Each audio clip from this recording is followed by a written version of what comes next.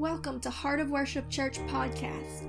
For more podcasts, sermon videos, daily devotions, great new worship music, and more, be sure to download our app by searching Heart of Worship Church in the App Store or Google Play, or visit us online at heartofworshipchurch.com. Hi, I'm Miranda Wright, and this is day 93 of our 120-day Upper Room prayer campaign. And today, we are determined to know nothing but Jesus Christ and Him crucified. Jesus is the cornerstone of our faith. When you're building a strong structure, you've got to lay the foundations. You start with that cornerstone and you build out from there. So if we don't have a good grasp on the foundation of our faith in Jesus Christ, it doesn't pay to go any farther than that. We need to understand this to be able to evangelize the lost. We need to understand this that we might be able to stand firm as we pick up our cross daily and follow after Christ, that we not stray.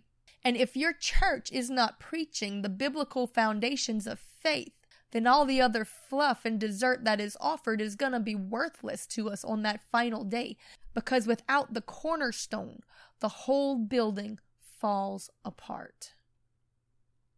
In 1 Corinthians chapter 2, Paul said in ministering to the Corinthians, which were a paganistic people who didn't have an understanding of the biblical foundations, he said this, "And I, brethren, when I came to you, I came not with excellency of speech or of wisdom, declaring unto you the testimony of God. For I determined not to know anything among you except for Jesus Christ and Him crucified. And I was with you in weakness and in fear and in much trembling. And my speech and my preaching was not with enticing words of men or wisdom, but in demonstration of the Spirit in power, that your faith should not stand in the wisdom of men, but in the power of God. Howbeit we speak wisdom among them that are perfect, yet not the wisdom of this world, nor of the princes of this world, that come to nothing. But we speak the wisdom of God in a mystery, even the hidden wisdom, which God ordained before the world unto our glory, which none of the princes of this world knew. For had they known it, they would not have crucified the Lord of glory." And of course, it's talking here about the principalities, because Jesus wasn't crucified by any human prince. He's referring to the powers and principalities that pushed him to the crucifixion. "But as it is written, eye hath not seen, nor ear heard, nor has it entered into the heart of man, the things which God hath prepared for them that love him. But God hath revealed them unto us by his Spirit. For the Spirit searcheth all things, yea, the deep things of God. For what man knoweth the things of a man, save the spirit of a man which is in him? Even so the things of God know no man, but the Spirit of God. Now we have received not the spirit of the world, but the Spirit which is of God, that we might know the things of God that are freely given to us of God, which things also we speak, not in the words which men's wisdom teaches, but which the Holy Ghost teaches, comparing spiritual things with spiritual. But the natural man receiveth not the things of the Spirit of God, for they are foolishness unto him, neither can he know them, because they are spiritually discerned."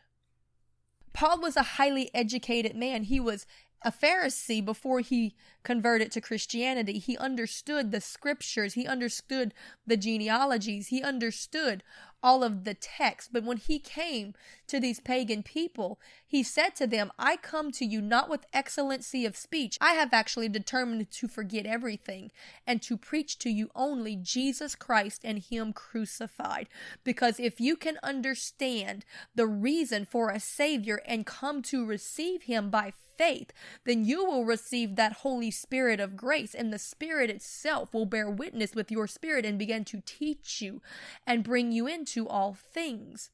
So Paul determined that the most effective and important tool in evangelizing the lost was to bring them the message of Jesus Christ from the cradle to the cross, to make them to understand our sin from the beginning and that our King is coming again. So today I'm going to take you through this so I can give you an example of how we should lead people into salvation. When a person first gets saved, we need to sit them down and begin to disciple them, to teach them, to instruct them in righteousness. But we don't need to pour a bunch of theology on them. We need to pour the history of humanity and our need for a Messiah. So I start by asking, why do we need a Savior? If the Lord prompted you to tell someone today that they need to get saved, and they said, from what? What would you tell them? Would you have an answer? The biblical answer would be to take them back to the beginning. In the book of Genesis, it says that we were created for sonship and fellowship with God. It says that we walked with him in the cool of the day in the garden. God created the earth and it was perfect. It was good. It was without sin or decay. He created the land and man and all of the animals in it. He put us all in this paradise, this perfect place, free from sin and death. And he walked and fellowshiped with us in it.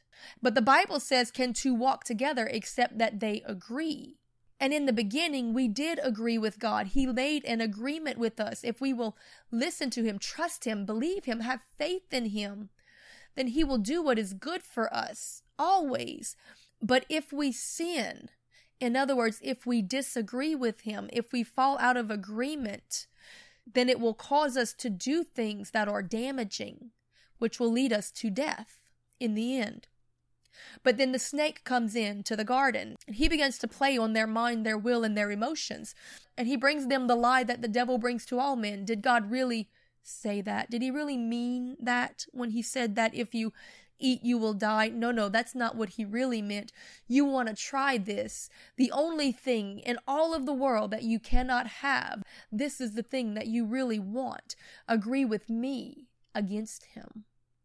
And when Adam and Eve chose to participate in that sin and to take of that fruit, that forbidden thing, what they truly did was to come into agreement with the enemy and break agreement with God. And in the book of Amos, it says, can two walk together except they agree? No, they cannot. So they were no longer in agreement with God. They broke the contract. They broke the covenant.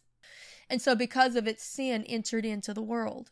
So now Adam and Eve have this stain of sin on them. And then all of their children were born after that they had fallen. Therefore, all of them inherited this sin because this unclean spirit had entered in. He was being led of this rebellious spirit. All of his children were born to inherit this spirit, this unclean spirit, this rebellion, this sin, the sin nature. So as sin began to grow more and more rampant in the earth, sin overtook the earth, along with many perversions and wickednesses that the enemy in the garden and the fallen that had come with him began to influence men to commit, even to the point of polluting the Adamic bloodline so that the Savior could not be born in. So God had to put a stop to it. He sent the flood to cleanse the earth, a baptism. And man started over again. Then we see Abraham come on the scene, a man who was humble after God's own heart, walking in good character, the fruits of the Spirit, willing to sacrifice and give all to bring others into the family. He was a good example of a redeemer. And God came to him and gave him a promise. And he said, out of your seed will all the nations of the world be blessed. I'm going to bring you a promise. And then as the years go on, we see the story progress. And Moses comes on the scene, and to Moses is delivered the law because the people are still sinning. They're being led astray by this evil spirit that has taken dominion over the land, over the earth. Because remember that from the beginning, the commission that God had given Adam and Eve was to go forth and subdue the land, take dominion. But they forfeited that dominion when they came into agreement with the enemy, because that which you come into agreement with, you have no authority against. So now the enemy has taken dominion. Satan rules the earth, and he influences man to do his work. So God delivers the law to Moses. We get the 10 Commandments, where God is giving us a mirror to show us our wickedness, that we should not do these things. And of course, the moral law was encompassed in this, that the first commandment is that we have no other God before him, that we put him first in all manners of our life. And if we fail to do that, then we sin. Second commandment is likened unto it in that we cannot create a God of our own making in our own image. We are not to carve statues or to say that God is who we think he is, but we must submit to who he really is according to Scripture. The third is that we do not take the Lord thy God's name in vain. We do not speak it without reverence. We do not use it as a curse word. We do not say it in passing, but only when we are truly talking to him. The fourth is to remember the Sabbath and to keep it holy, which means that we set time aside to spend with the Lord God Almighty. We give him a day of the week that we can spend some time seeking him, speaking to him, praying, praising, giving him the adoration that he deserves. The fifth is that we honor our father and our mother. The sixth is that we do not commit murder. Jesus expounded upon this, saying that if we even hate or hold offense against our brother, then it is equated to murder in his eyes, and we fall guilty of this. The seventh is that we do not commit adultery. Adultery is a sin, and Jesus said that if you have lust within your heart in looking upon somebody, then you are still guilty of this. The eighth is that we are not to steal. The ninth is that we are not to bear false witness against our neighbor. In other words, do not lie. And the 10th is that we do not covet what others have. We do not envy or want what is not ours. We are to be content in whatever the Lord has given us. And if we are guilty of any of these things, then we are condemned already. We have sinned and we are under the curse of the old covenant. We need to die to self so that we can fulfill the judgment and be raised again with Christ in newness of life, given a new spirit and a new covenant. In other words, we make a new commitment. And because the new covenant allows us to be joined with Christ as his bride and receive of his spirit, we are also empowered to no longer fall victim to the sins that led us into the old judgment. God prophesied that when he would put his spirit within us, then we would be able to walk in his statutes. Then we would be able to walk and bear his fruit, have his love, and not hate our brother. This is why Jesus said, you'll know whether or not they really have my spirit by their fruit. Do they have my character? Because character comes from spirit. And if we have the character or the fruits of the spirit, that love, joy, peace, gentleness, humility, kindness, patience, self-control, all of these things are the character of God. If we have his spirit, we will bear his character. We will show that fruit, and it will cause us to not do those selfish things that were identified as sin from the beginning. This is how he saves us from sin, by empowering us to overcome it. But because of the influence of the sinful spirit upon their flesh that they had inherited from Adam, they just couldn't keep the law. They needed a new spirit. And we see this exemplified in the prophetic words written in Ezekiel chapter 36, verse 26, when God said, a new heart also will I give unto you, and a new spirit will I put within you, and I will take away your stony heart out of your flesh. That stony heart which is represented by the law being written on those stone tablets. But God said, I will take that stony heart out, and I will write my law upon a heart of flesh. He said, and I will give you a heart of flesh, and I will put my spirit within you, and cause you to walk in my statutes. And ye shall keep my judgments and do them. Because Adam sinned in the beginning, and we are all born from him, then we inherit his sin. So even if we don't think we have done anything wrong, we still inherited sin, a dirty spirit, from him. So in order for us to get to heaven, we have to be born again of Jesus, the second Adam, the sinless Adam, to inherit a good and clean spirit from him that can access heaven so that we can be reconciled unto the Father who is in heaven. The fulfillment of the promise given to Abraham. Which brings us up to Jesus. So we look first at the birth A messianic prophecy of the coming birth of Jesus was given in Isaiah chapter 9, verse 6, when it says, "For unto us a child is born, unto us a son is given, and the government or authority shall be upon his shoulders, and his name shall be called Wonderful Counselor, the Mighty God, the Everlasting Father, the Prince of Peace. Of the increase of his government and peace there shall be no end, upon the throne of David and upon his kingdom, to order it and to establish it with judgment and with justice from henceforth, even forever. The zeal of the Lord of hosts will perform this." So God came to be born. He put his spirit within flesh. So God came as humility incarnate. He came to be our example, to demonstrate, to do right everything that we messed up, everything that Adam did wrong, everything that man could not do right. Jesus walked out faithfully and humbly as our example, because that God's spirit, a new spirit, that clean spirit, was in him. He was giving us an example of what it would look like, because he was going to soon release it, that we might be able to receive it and walk in the power of it. Also, God came as our example. He could have come as a conqueror. He could have come in a palace. He could have come with an army. But he came to be born in a barn, like a baby lamb, to be our lamb, to be our sacrifice, to take away the sin. Because in the beginning, the agreement that was given was that if you sin, you will die. And until this point, animals had been sacrificed, lambs, in place of man. But it didn't take away the sin. It only covered it for a season. But now we have the real lamb being born in this barn to take away the sins of the world, to be sacrificed once and for all, to pay the price, to fulfill the agreement, that we might be freed from it. Jesus said that he didn't come to destroy the law, but to fulfill it. The law was given to show us what we were doing wrong. Jesus came to show us how to do it right. The law gave us rules. Jesus gave us an example. He was the second Adam, the sinless Adam.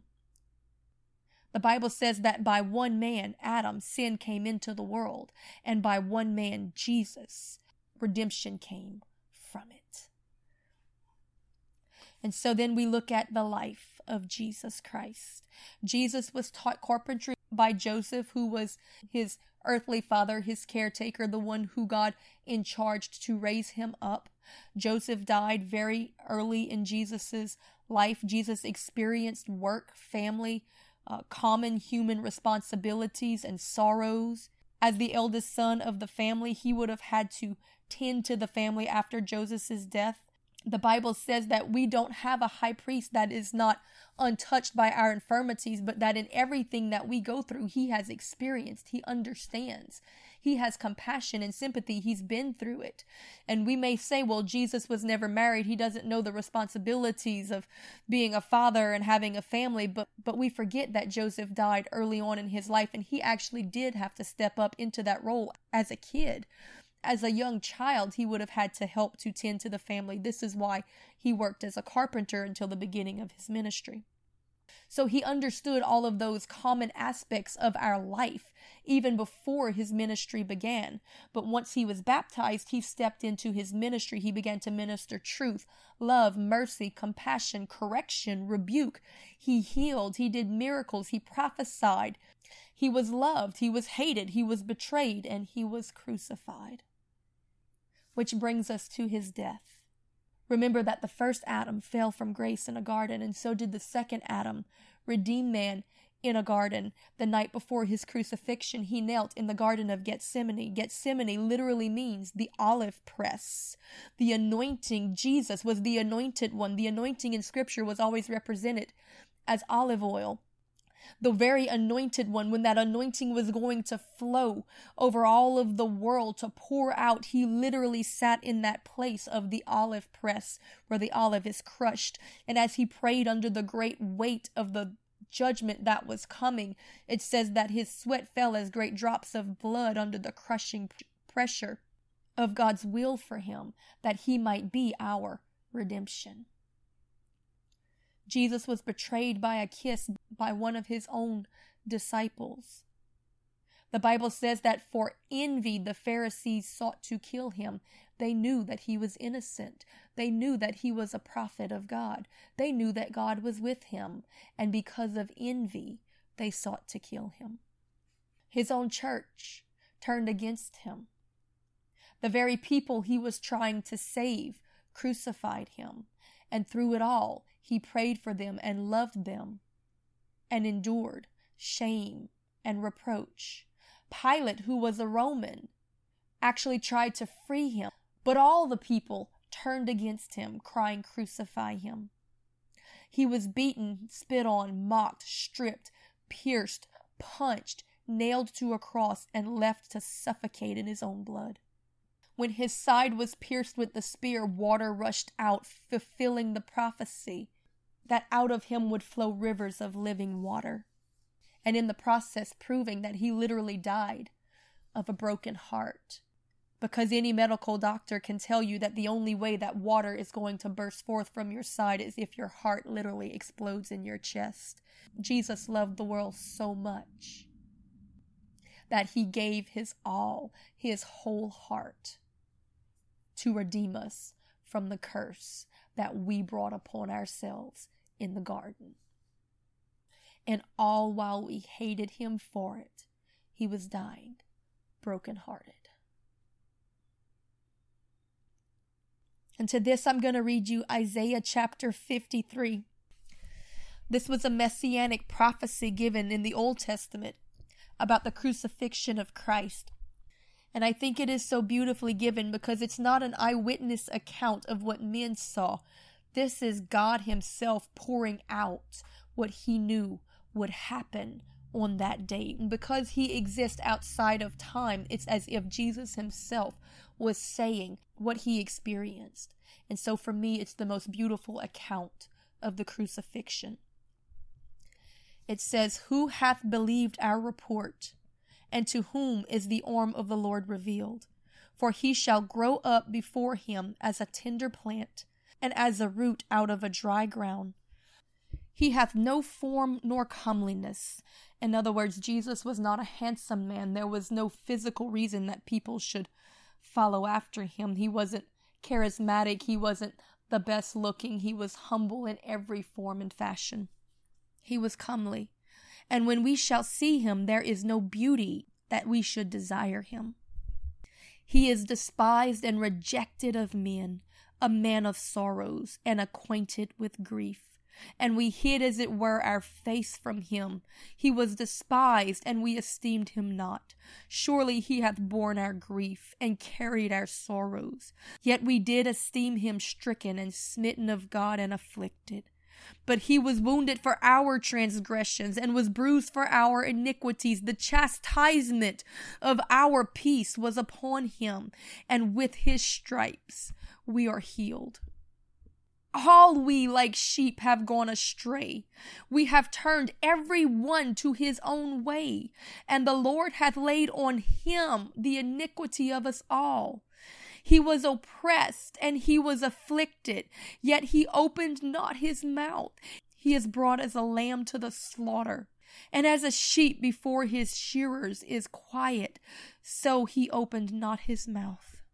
He was taken from prison and from judgment, and who shall declare his generations? For he was cut off out of the land of the living.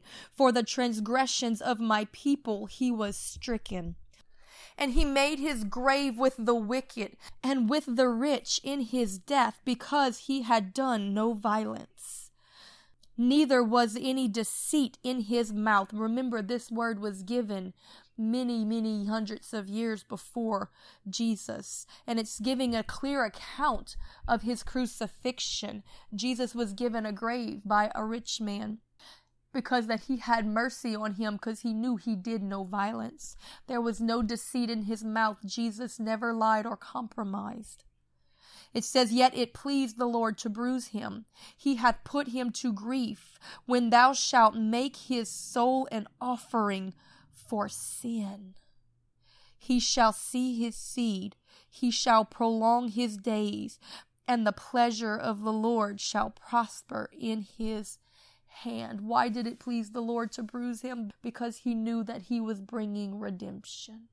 Because God loves us that much. For God so loved the world that he gave his only begotten Son, that whomsoever should believe in him might not perish, but have everlasting life. He came to pay the price of the crime, the sin that we committed in the beginning in the garden. Jesus was our offering for sin. How much should we love him for this? How much would we love him if we truly believed and grabbed hold of this? It continues to say, he shall see of the travail of his soul and shall be satisfied. By his knowledge shall my righteous servants justify many, for he shall bear their iniquity. By bringing the testimony of Jesus Christ, do we, his righteous servants, cause many to be justified from their sins, to bring them to understand that Jesus bore them for them. Therefore will I divide him a portion with the great, and he shall divide the spoil with the strong. Because he hath poured out his soul unto death, and he was numbered with the transgressors, and he bare the sin of many, and made intercession for the transgressors. God himself saying that because Jesus was willing to die, he is giving him a great spoil, a reward. And Jesus then divides that reward amongst his followers, those who have been made strong in him. This is the power of the crucifixion, and why we ought to love and praise him daily for it. Next was his burial. Jesus borrowed a tomb. He would only need it for 3 days after all. As we said earlier, a rich man gave it to him. He had a tomb.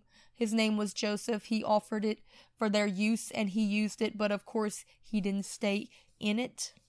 The tomb was covered by a massive stone and guarded by Roman soldiers, because that many had already heard of the prophecy that he would be resurrected from the dead, and they were afraid that his disciples would come and remove the body and fake the resurrection. So the Romans had ordered many guards to stand around the tomb. Of course, God had his hand in this because he wanted to make sure that it was proven that the resurrection was real and it wasn't something fabricated. So he allowed for it to be made impossible to fake. He was dead for 3 days. There was a belief in the culture of the time that the soul didn't really depart from the body for 3 days. And of course, we understand that without medical instruments, many people went into comas and sometimes did awaken after they had been thought to be dead for a short time. But after 3 days, the body began to decay and they knew for sure that a person was dead. So did God wait for the 3rd day so that the people would know that he truly had passed? This was also the reason that Jesus tarried before he came to visit Lazarus, so that the people would know that he had truly died. And when he approached it, Lazarus' sister said, "Lord, surely he stinks by now." In other words, he's already begun to rot. So they would have known for sure by the 3rd day that he wasn't just unconscious, but that he truly had passed away. Now, within this 3 days in the grave, there were some things taking place. For one thing, he entered in to the Holy of Holies, the true Holy of Holies. Remember that the Bible says that no sin can enter in to the kingdom of God. Flesh cannot enter into heaven. Therefore, the true Holy of Holies, the mercy seat that is the throne of God. Remember that God gave Moses a replica of heaven, and he built that into the tabernacle system, so that when you entered into the tabernacle, you were entering a replica of heaven. And the job of the high priest was to take the blood of the atonement, the sacrifice, the Lamb of God, and to sprinkle it upon the mercy seat, which was within the Holy of Holies in the tabernacle. And this would bring atonement for the people for 1 year, but it was only a shadow and type of Christ, who is our true high priest. Because you see, no one could bring an atoning sacrifice to the true mercy seat, because the Bible says that no sin can enter into the kingdom of God. And until this point, every man that had died from the time of Adam died in sin, with the inherited sin of Adam, so that no one could enter in to bring an atonement. But now Jesus has been crucified, a man who knew no sin, the first person that could truly enter into heaven. And he brought the blood of the atonement, his own blood, the sacrificial lamb that would take away the sins of the world once and for all. He brought his own blood into the mercy seat, into heaven, as an atonement for our sins. And once he did this, then all of the saints in the past that had believed forward on him that he was coming were atoned for. And all those in the present that would believe on him from this point forward would be atoned for also. So in this did he go down to hell to take the keys of the kingdom from Satan, because he had overcome death, hell, and the grave. He retrieved the saints that were in holding there, having atoned for them once and for all, was able to bring them to heaven, to the altars of God. They could now enter in. We see in Revelations chapter 1 verse 18, it says, "And I am he that liveth and was dead, and behold, I am alive forevermore. Amen. And have the keys of hell and of death." Jesus went down to hell not as a victim, but as a victor, to profess his victory and his taking of the kingdom from the enemy. He snatched those keys of death, hell, and the grave, keys representing authority. And he brought those saints to heaven with him. In fact, it says that during the resurrection, that many of those saints were seen walking the streets with him, which brings us to the resurrection. On the third day, he rose again. Our God is the only God that ever walked the earth, that died but couldn't stay dead. All the other religions that follow what they consider to be incarnate deity, they all died.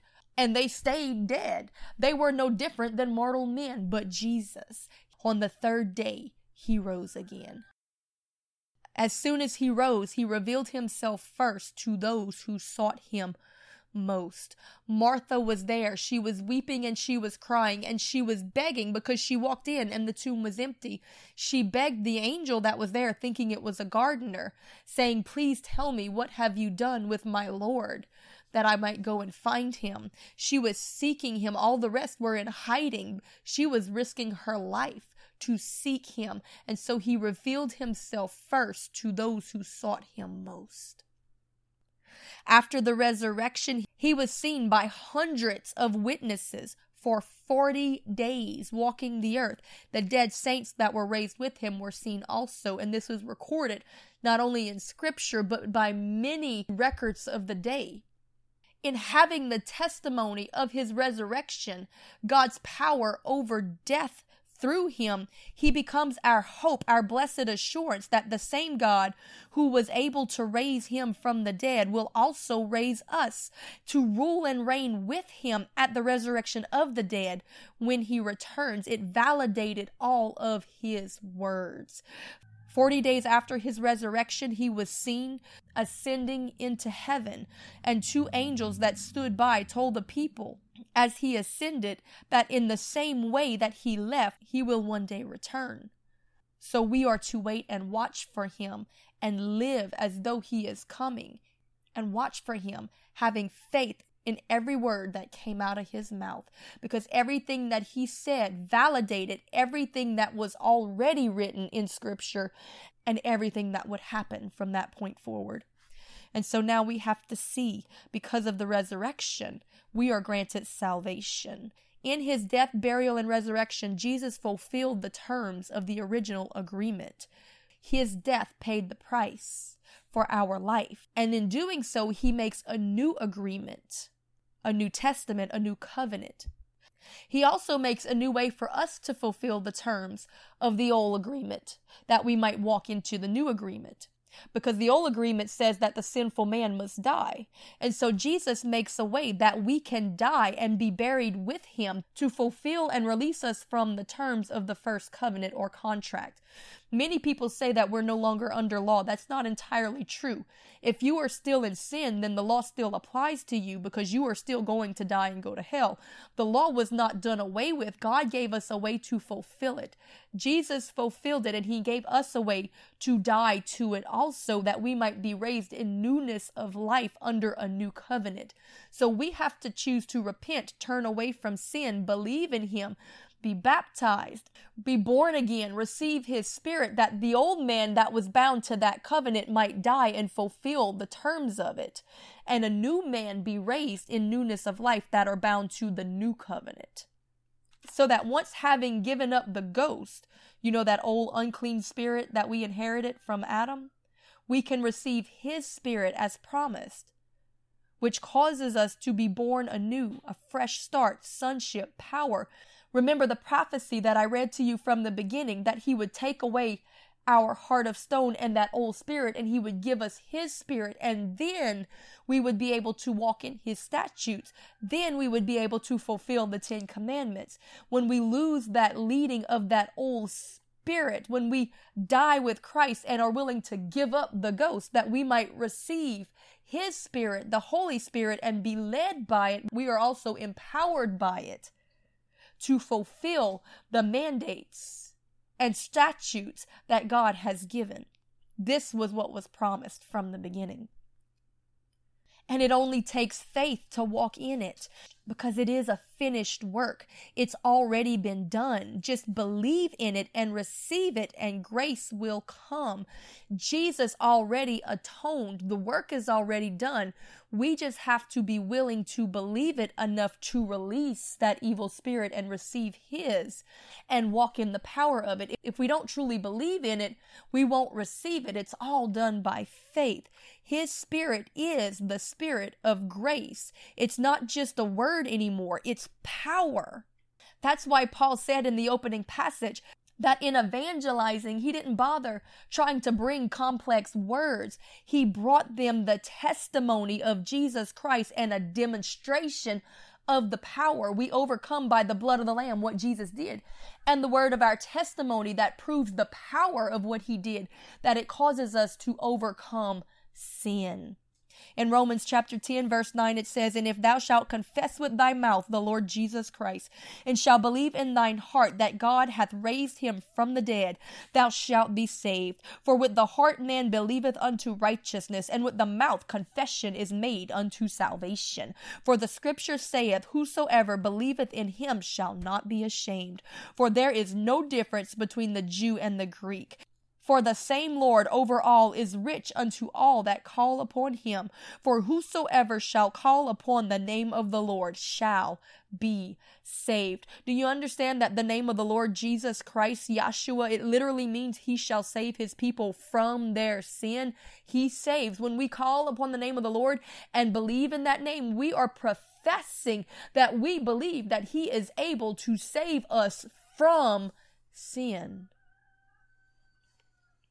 And so we make an outward showing of that inward change and profession through the act of baptism. We have to understand that there is a baptism of blood, there is a baptism of water, and there is a baptism of fire, but they are actually all one baptism, because God is a 3-part being. He is the Father, the Son, and the Holy Spirit. And so we understand that we were created in the likeness of God. So we are also 3-part beings. We are a spirit, which is part of your character. We are a soul, which is the mind, the will, and the emotion. That's why sometimes your mind, your will, and your emotion seems to conflict with your spirit or your character. And then we are a physical body, which is flesh.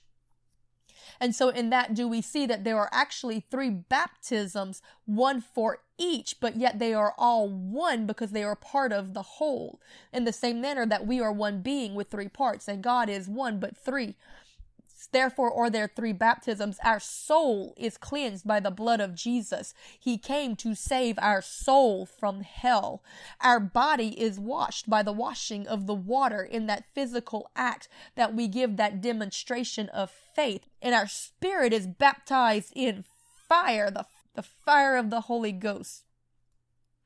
We see this exemplified in the book of Revelations, chapter 1, verse 5. It says, "And from Jesus Christ, who is the faithful witness and the first begotten of the dead, and the prince of the kings of this earth, unto him that loved us and washed us from our sins in his blood." Oh, we love those old hymnals. What can wash away my sin? Nothing but the blood of Jesus. No water, no person, no act, no work. Nothing can take away sin but the blood of Jesus. And then in Matthew chapter 3, verse 11, we read the words of John the Baptist, who said, "I indeed baptize you with water unto repentance. But he that cometh after me is mightier than I, whose shoes I am not worthy to bear. He shall baptize you in the Holy Ghost and with fire." We understand that that is a spiritual baptism, a baptism for our spirit, where we are baptized by the Holy Spirit of the living God with fire. So first, Jesus' blood atones for us. It removes all of our sin. Then we are baptized in water as a declaration of faith, demonstrating that truth, that we believe that he has done this thing for us. It washes our flesh. It gives us a representation of that rebirth experience, the resurrection from the dead. We are buried with Christ and we are raised up in newness of life. We are born again through the water, just like you were born from the beginning when you came forth out of the mother's womb. You were born of water. It's a new birth experience.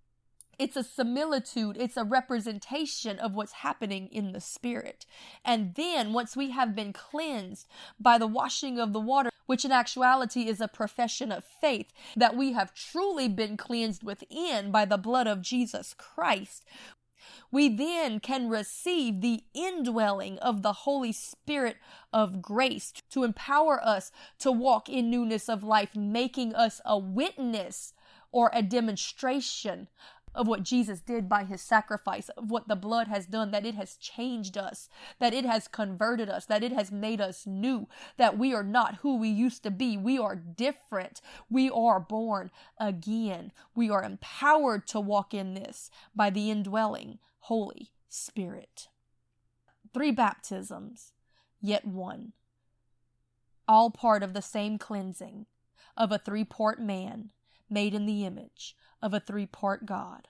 A baptism of the body in water, a baptism of the soul in blood, and a baptism of the spirit in fire. Atonement, death, burial, and resurrection. The washing of the water by the word, bringing death to the flesh, and the infilling of the Holy Spirit of God, bringing power unto life.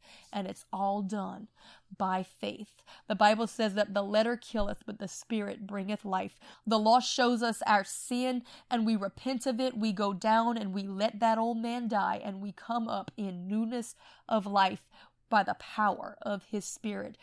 But it will only happen if you truly believe it. And so now we have to talk a little bit about our commission, because Jesus gave us a commission. The whole reason the Holy Spirit was given was so that we could go forth and feel the Great Commission to be a witness of the power of the blood of Jesus throughout all the world, so that others would know that he truly is the way of salvation, that we might be grafted in to the root of David and receive of the blessings and the provisions of Abraham. But people won't believe this unless there's a witness, unless they can see some proof of it. So our testimony, our life is to be that witness when we truly believe it enough to walk in faith in it. And so then we become the bride, or the body of Christ, fulfilling his great commission, continuing his work in the earth until his return.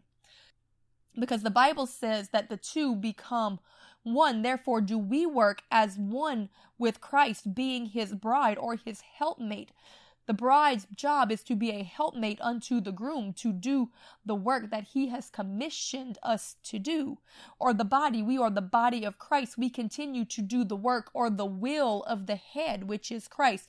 Whatever he tells us to do, we go forth and do it, and we are empowered to do it because of this indwelling Holy Spirit.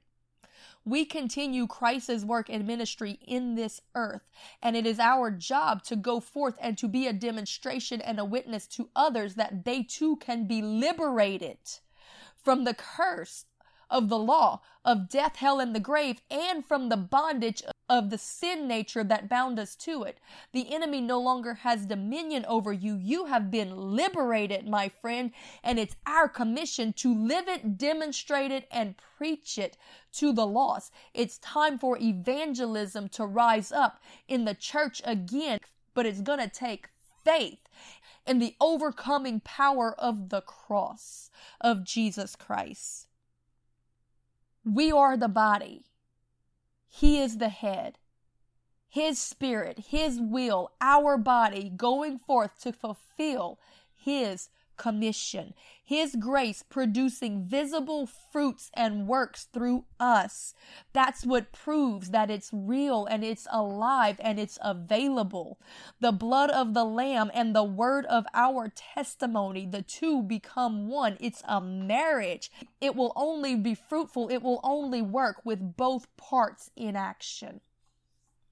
Romans chapter 10 verse 14 says, "How then shall they call on him in whom they have not believed? And how shall they believe in him in whom they have not heard? And how shall they hear without a preacher?" Your life needs to preach the message of the overcoming power of Jesus Christ. And in that, are you able to go out and be a witness that overcomes every lie of the enemy? And this is our job to do without fail, even if it cost us our life in the process, until he returns. That's why it says in the book of Revelations that they overcome by the blood of the Lamb and the word of their testimony, and they loved not their lives even unto the death. We've got to be willing to push forward this message no matter the cost. Even when it doesn't feel like a physical blessing, trust that he will bring reward in the end. Be faithful, even if it costs you everything. Be faithful to bring others in. Make yourself the demonstration by the power of his grace. He's made it available. We just have to have faith in it, because he is coming again. And so we're going to end this with an understanding of the second coming, because Jesus is returning. Jesus told us to always be ready for his return, which will happen when nobody expects it to. One day soon he is coming back the same way that he left, and every eye will see and every tongue will confess that he is Lord. In Revelations chapter 1 verse 5 it says, "And Jesus Christ, who is the faithful witness and the first begotten of the dead and the prince of the kings of the earth, unto him that loved us and washed us from our sins in his own blood, and hath made us kings and priests unto God and his Father, to him be glory and dominion forever and ever. Amen. Behold, he cometh with clouds, and every eye shall see him, and they also which pierced him, and all kindreds," in other words, those who continue in sin, will see him also, because the word of God says that when we continue in sin, we pierce him again. We crucify the Lord afresh. And these people also will see him, and all kindreds of the earth shall wail before him. Even so, amen. I am the Alpha and the Omega, the beginning and the end, saith the Lord, which is and which was and which is to come, the Almighty. You see the importance of preaching the entirety of the gospel. He said, I am the Alpha and the Omega, the beginning and the end. I am the Word made flesh. I am truth all through Scripture, and I am coming again for those who believed me.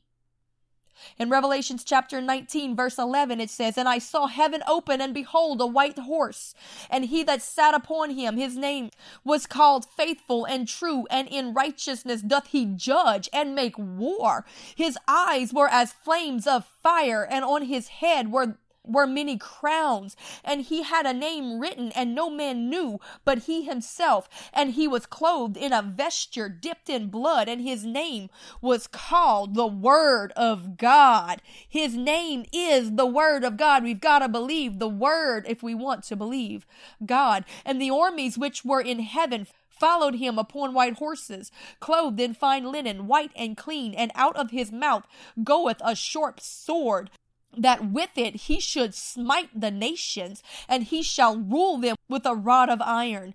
And he trodden the winepress, and of fierceness and wrath of Almighty God. And he hath on his vesture and on his thigh a name written, King of Kings and Lord of Lords.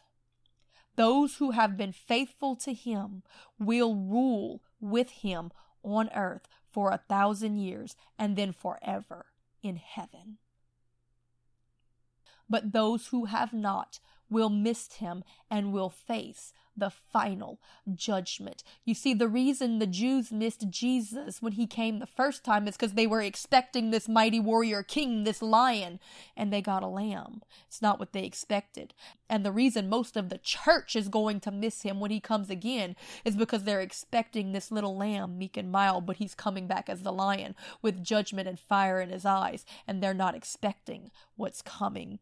This is the gospel of Jesus Christ. You must believe this in your heart and confess it with your mouth, no matter what it costs you to be saved. Even if it costs you your life, you must maintain this profession of faith and belief. So today, Lord, we pray by faith. We confess this. We believe it. We profess it, and we will live it. And we will also be willing to repeat it, to be a witness of it to others.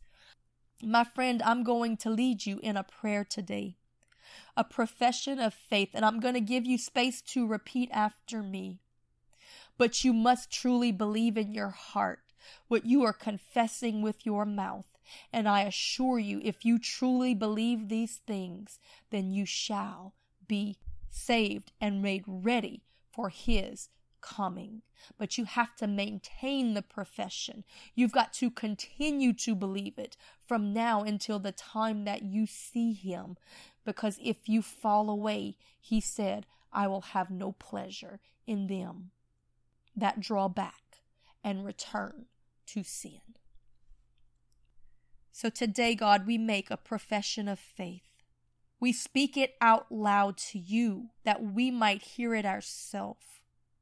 That our heart truly believes what we're about to say, and our mouth is willing to speak it before anyone, and we'll do it every day. Provide the opportunity, and we will be a witness. So today we say by faith that I believe, and you can repeat after me, that Jesus is the Son of God, that he came and gave his life that we might live, that he rose again on the third day, and that he is one day coming back again for those who truly believe in him. We confess that we have sinned and need him to save us. We recognize that from the beginning, in the Garden of Eden, that man rebelled against God and broke the agreement. And we fell under the curse of sin. But we believe also that Jesus Christ, the Son of God, came and paid the price to redeem us and give us a new life. We choose today to repent of our sins. And I give you space right here. Pause if you need to. But if there's anything that you know specifically that you have done that is sin, you need to confess that out loud to him and repent of it. Choose to do it no more and trust that he has given you the power and the grace to abstain from it from this day forward. We profess today that we believe in the name of the Lord Jesus Christ, that you came to save us from sin. So today we surrender our lives to you. We choose to turn away from sin, from the devil, and from all of his works, and serve you, Lord God, and you only. We choose to forgive all others who have wronged us, so that you can forgive us. Lord Jesus, wash us with your blood and cleanse us of all unrighteousness, and put your Spirit within us and lead us in your righteousness forever and ever. Amen. This, my friend, is the heart of true biblical evangelism. Thank you for listening to Heart of Worship Church podcast. For more podcasts, sermon videos, daily devotions, great new worship music, and more, be sure to download our app by searching Heart of Worship Church in the App Store or Google Play, or visit us online at heartofworshipchurch.com.